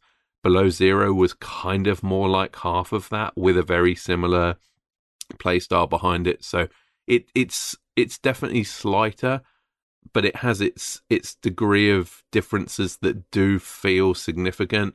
And there's a lot of different creatures and things in it that are cool to see. There's a lot more.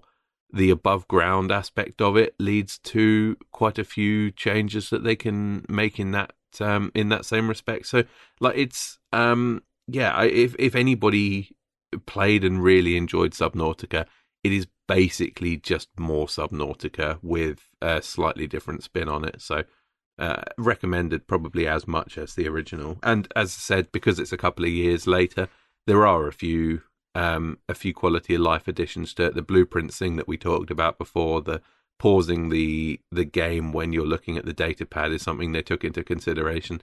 And possibly the coolest thing about it is, I'm really hoping that I'm right about this, but I believe that they ditch the Cyclops completely and they add their kind of maybe it's a bus, isn't it? It's you can build different compartments. Yeah, I saw a picture of that. I wasn't sure what it's called. Yeah, it's this thing called the Sea Truck, which is it's essentially like your sort of floating base, but it comes in separate modules, and by the end of it does perform all of the same things that the Cyclops does. But you start off with like a cab that is literally just like the sea moth. There may not be sea moths in it as well, for that matter, but I can't remember. There's definitely prawn suits and this sea truck. But you start off with just a little cab, then you can add like a sleeping compartment behind that has a whole load of lockers and things in it. Then you can add an aquarium compartment in it, and then there's one that helps that you can attach the prawn suit to. And by the time you finished it off, it's got like these 8 little compartments, and you can kind of disconnect them all from each other. And if you want to just go out just with the aquarium behind you, which sucks in fish until it's full as you drive through the different areas, like just to do some resource collecting and stuff, it's really cool. So yeah, I think that it's probably an upgrade over what they've got in the original game, but kind of each to their own, what they liked and didn't like about it. But yeah, I think it's worthy. Do you think would you recommend it to, say, a time-starved parent who did want the Subnautica experience? Ooh. It does certainly sound like it would have been the one to go for as a tighter experience. As a completely don't play the original game, play Below Zero instead. Yeah, possibly. Like, I mean, I'm going to go to bat for the original because I do prefer the like the more leisurely pace of the storyline, and the I think I prefer the way that the story pans out in it compared to the sequel. Although there are some absolutely stunning sections in the in Below Zero as well. But I think it's yeah, it will give you potentially the same kind of feeling that the original game does. Okay, cool. Thank you very much for that. Let's probably have our 3-word reviews, which we normally tweet out on the day of recording. You can follow us at Kane and Rince on Twitter. We're going to read in order. Ryan, Brian, John, and Tom. It kind of rhymes. So yes, please, Ryan, take us away. Chocho Kamocho says actual survival horror. Moonpier says beautiful, relaxing nightmares. DanBot 2.0 says Fear the Reaper. Ristray says poor scary mama. As You Are Shakes says the terrifying void. Trades of Jack says has some depth. But Okay. So in summary, I've put Finn. Just one last pun in there. So I think we're going to go in order of positivity ish, not necessarily completely, but definitely I think we've got to start with John, because I think this game seems to mean something very special to you. Take us away.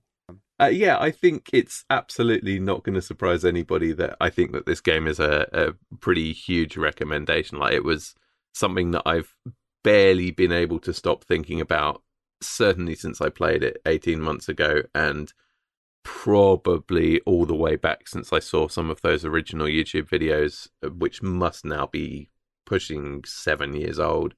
So yeah, it's something that has always kind of fascinated me and really managed to get under my skin. And to absolutely, I think one of the probably highest bits of praise I could give about the game are, I think that playing this has really pushed me to want to try and seek out other similar things in sort of a way that, after playing Outer Wilds back when that was new, which is now about 3 years ago probably, I think I really wanted something else that would hit some of the same like the same peaks and the same feelings as that did. And honestly, it sounds quite hyperbolic, and I think that this might get a bit of disagreement or a bit of pushback, but I do think that Subnautica has probably come closer than anything else to reaching some of those same feelings for me. I just think that there's so much to really enjoy about basically every aspect. Like, even if you just kind of just load it up and look at how pretty the shallows is, and just swim around for a little bit and pick up some fish, and pop into the life pod and look at some of the weird things that you can see on the horizon, but maybe are a little bit apprehensive to go towards. Like, it really has just so many things going for it that somehow ended up all clicking with me. And I really didn't expect, when I first started playing it and was kind of familiar with something like how Minecraft worked, or a little bit of No Man's Sky maybe, or a completely failed attempt at one point years ago to try and get into Terraria. I think that I didn't expect it to have the different layers and the different quality between, with that balance between the survival elements and the crafting elements and the world building and the audio and the storyline behind it. Like, it for whatever reason has hit a really good balance for me, where all of those things kind of work in equilibrium with each other. And for a lot of the negatives that we've brought up, particularly with the bugs and the glitches and kind of the taped together feeling of some of it, I do think that the positives managed to outweigh that pretty strongly. And it's a game that probably is extremely widely available now. I know for certain it's on Game Pass. I've got a free copy of it on the PS4, and eventually we'll have a PS5 copy of it if I buy a PS5. I'm pretty sure I've got it free through the Epic's Game Store at some point. Like, it's frequently very, very cheap. So if you're at all interested in checking it out, even if just for sort of messing about in the opening hour or two of the game, I think it's definitely worth your attention. Thank you. I think we should go to Brian next. So I'm going to bring a little pretension to the podcast because the beginning parts of Subnautica reminded me of a short story I read a long time ago called Through the Tunnel. It's by a British author. I know, not American, unfortunately. It was a British author. But Doris Lessing is her name. And it's a story about this kid who sees other kids in the neighborhood who do these kind of deep dives off the beach. And they swim through this tunnel. And at first he can't swim through it. And he tries and fails a few times and then kind of trains himself and is able to swim through the tunnel. Hence the name, Through the Tunnel. It's not exactly a metaphor. But the first parts of this game remind me of that because a lot of my early excursions were just kind of testing the limits of what I could do, where I could go, what could I get away with, how far could I go, what's this new thing over here, what does this mean, what does that mean, and bringing it all back to my base and kind of trying to figure it out and suss it out and then head back out into the unknown.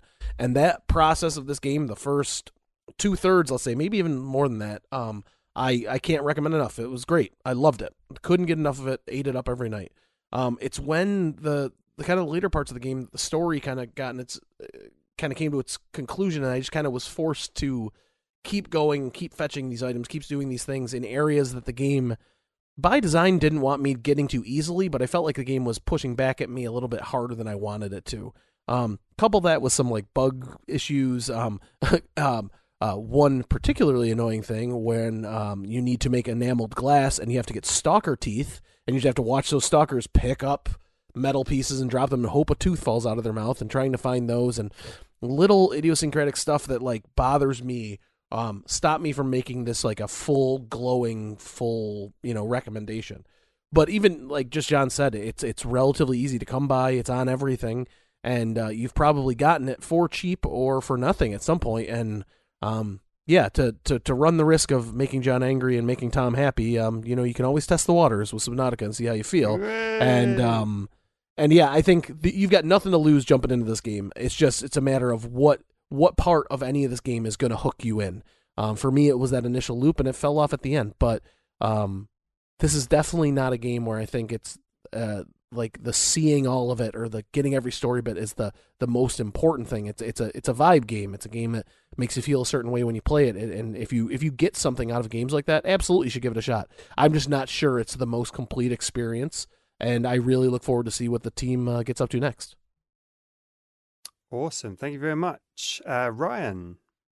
Yeah, as I mentioned at the top, I'm not really a survival games person. Survival games oftentimes trailer really well, if that's a verb I can use here. I think about games like Ark Survival Evolved, where you look at the trailers, you look at some of the kind of late in the game YouTube playthroughs, and you just see these incredible, feats of, giant bases and people riding dinosaurs around and stuff like that. And you think like, that looks so cool.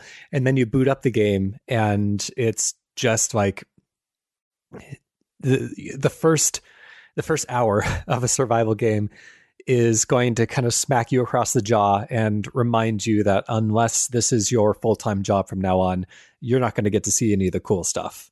And I was hesitant coming to Subnautica because of my experience with other survival games. And I found that this one, while I would still say overall, like not for me necessarily, it's more for me than typical of this genre. This game does a good job of making that opening hour kind of innately enjoyable in a way that other survival games almost try to front load the experience of challenge and death because they want to give you something to overcome. This one kind of gave you immediate rewards. Like you're in a beautiful place. It's not too threatening right off the bat. There's plenty of resources for some of those early game crafting recipes. And, that did a good job of kind of hooking me in at the beginning, of not pushing me away like I find a lot of games in the genre to do. And then it has enough of a gently presented story throughout to always kind of give you something to be curious about, a waypoint to work towards or something else on the horizon that'll give you enough breadcrumbs to give you enough direction so that you always kind of know what you have to do next, which I appreciate immensely. I say there's a lot of little touches in here that I'm really a big fan of. I think in particular, as you know, when you get your sea moth, your first submarine, the fact that it and your body, deep depths operate on you or penalize you in different ways, I find to be very interesting. So, you know, if you get to a deep enough depth, then the health of the submarine will start to decrease, whereas you will not take physical damage. You will just it's just your oxygen will be penalized. And by exiting the submarine, you can repair the submarine's health. But by re-entering the submarine, it refills your oxygen. So there's this nice kind of like balance of these two things that are both being penalized by the depth in opposite ways, being able to kind of like counterbalance those penalties and allow you to kind of go right up to that threshold, and then even beyond the threshold, if you're willing to get out of the submarine and maybe take a bit of a risk, go up to the submarine to kind of refuel, to kind of set this mobile checkpoint. And there's a lot of like little touches in there that I find to be very interesting and very nice. There's a few kind of hang-ups that I have along the way. Above ground navigation doesn't feel great. I feel like poison and fire kill you a little bit quicker than you can reasonably react to. But overall, I found it to be a lot more gentle than this type of game usually is, and to give me more of a breadcrumb trail, whereas I would typically get lost in a similar game that wasn't as generous with its progression. So overall, I don't think it's one that I'm necessarily going to return to myself, but I'd have a much easier time recommending it to somebody who is wanting the survival experience without dedicating, dozens of hours before it, gets good. So overall, yeah, I'd say if this is a genre that you're curious about, this is a very friendly and a very beautiful, frankly, starting place to kind of, test the waters, as it were, and to see if this kind of game is for you. Definitely test the waters. Very well said, all three of you. Thank you. Yeah, I'm. This is an absolutely classic example of why I love being part of the Cane and Rinse crew, and why I, mark it on the sheet. A game like this is like I just probably would never have got around to this. I think there was just too much resistance. So I am delighted to have got so close to the end. I probably will beat it, even though Elden Ring is calling me back to it. I'm very, very happy to have gone as far as I did. I'm not really a survival game person at all. I think it's the first one of these I played, of a base buildery type thing. I'm pretty sure it would be a very, very mixed recommendation to someone else, like heavily, heavily caveated. I've already mentioned. I would say to someone, right, do you want a game where you're prepared to write lots of things down, notes to yourself? If not, maybe don't play it. Do you know what type of gamer you are in terms of anxiety and fears, or like what do you like doing in terms of resource gathering, and do you get, what are your reward, centers in terms of like climbing the tech tree and the rush of getting a new blueprint and stuff? Does that kind of stuff drive you onwards rather than a good cutscene with a kind of good character moment, that kind of thing? And all the various phobias and stuff, like, is that stuff going to really, really trigger you or not?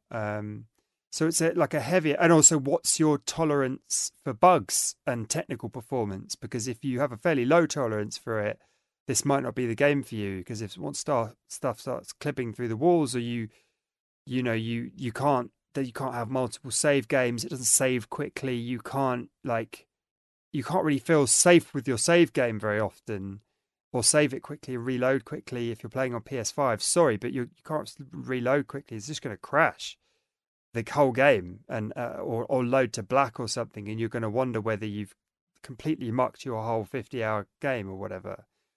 So yeah, so there's some very, very heavy caveats and big flaws with this, even just as a piece of software for me playing on the console on the platform I'm on. Okay, I got it for free, and it's very, very widely available, so I can't knock it too badly as a piece of software, as a product. But it's a fascinating game. It's a fascinating game and an ambitious thing.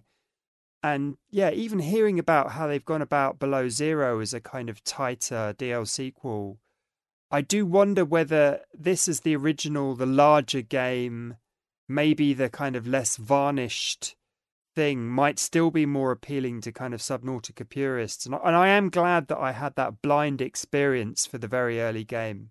And maybe that's where one's bond to the game is formed, is in those early hours of just scrambling around. And I did play those hours not on a tight deadline. I did play those hours more relaxed. And maybe that's where I had the most fun and enjoyment. And probably that is where the most fun and enjoyment is to be had, is somewhere in that zone of just learning the game, feeling the movement under the water and the atmosphere of the biomes, and then starting to get into the organization of the base building and having fun and becoming more creative and climbing the tech tree.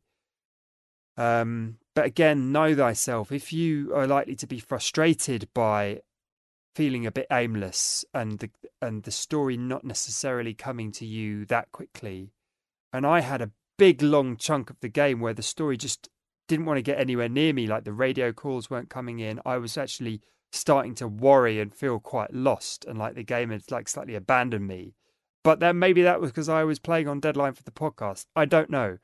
So it's really tricky. I feel like I'm quite personally bound up with my playthrough, and like the save bugs and the bugs of the game were kind of like made me stressed out about it. So it's really quite difficult. But if you're a chill person and you've got all the time in the world and you've got high tolerance for bugs and you don't have a PS5, then that you're going to have a completely different experience, you know. So so I just find myself very personally wound up in my play experience. So I can't kind of like make a clean or even close to objective recommendation in that way. But I definitely applaud the developers. I love that there's a new scene for underwater games, and that they went so wild and so dark with it, and the fact that it's so bright and beautiful on the surface, but it goes so deep and to some really scary and dark biomes down below, and with some really hairy moments and big dark creatures. I love that they thought of that scope and they went that deep, and that the scale of the spaceship is so enormous, and that you can build this giant sub and everything. So there's lots to be impressed by. So I am fond of it on balance. So I'm not completely down on it. I don't knock it too hard for the technical aspects and problems there. So yeah, great stuff. I think we got to the bottom of it. I've been your host, Tom Quilfelt. I'd like to thank Ryan, Brian, John, Editor Jay, as well as our correspondents, and all of you for listening. Next time, in issue 514, it's Mask Maker.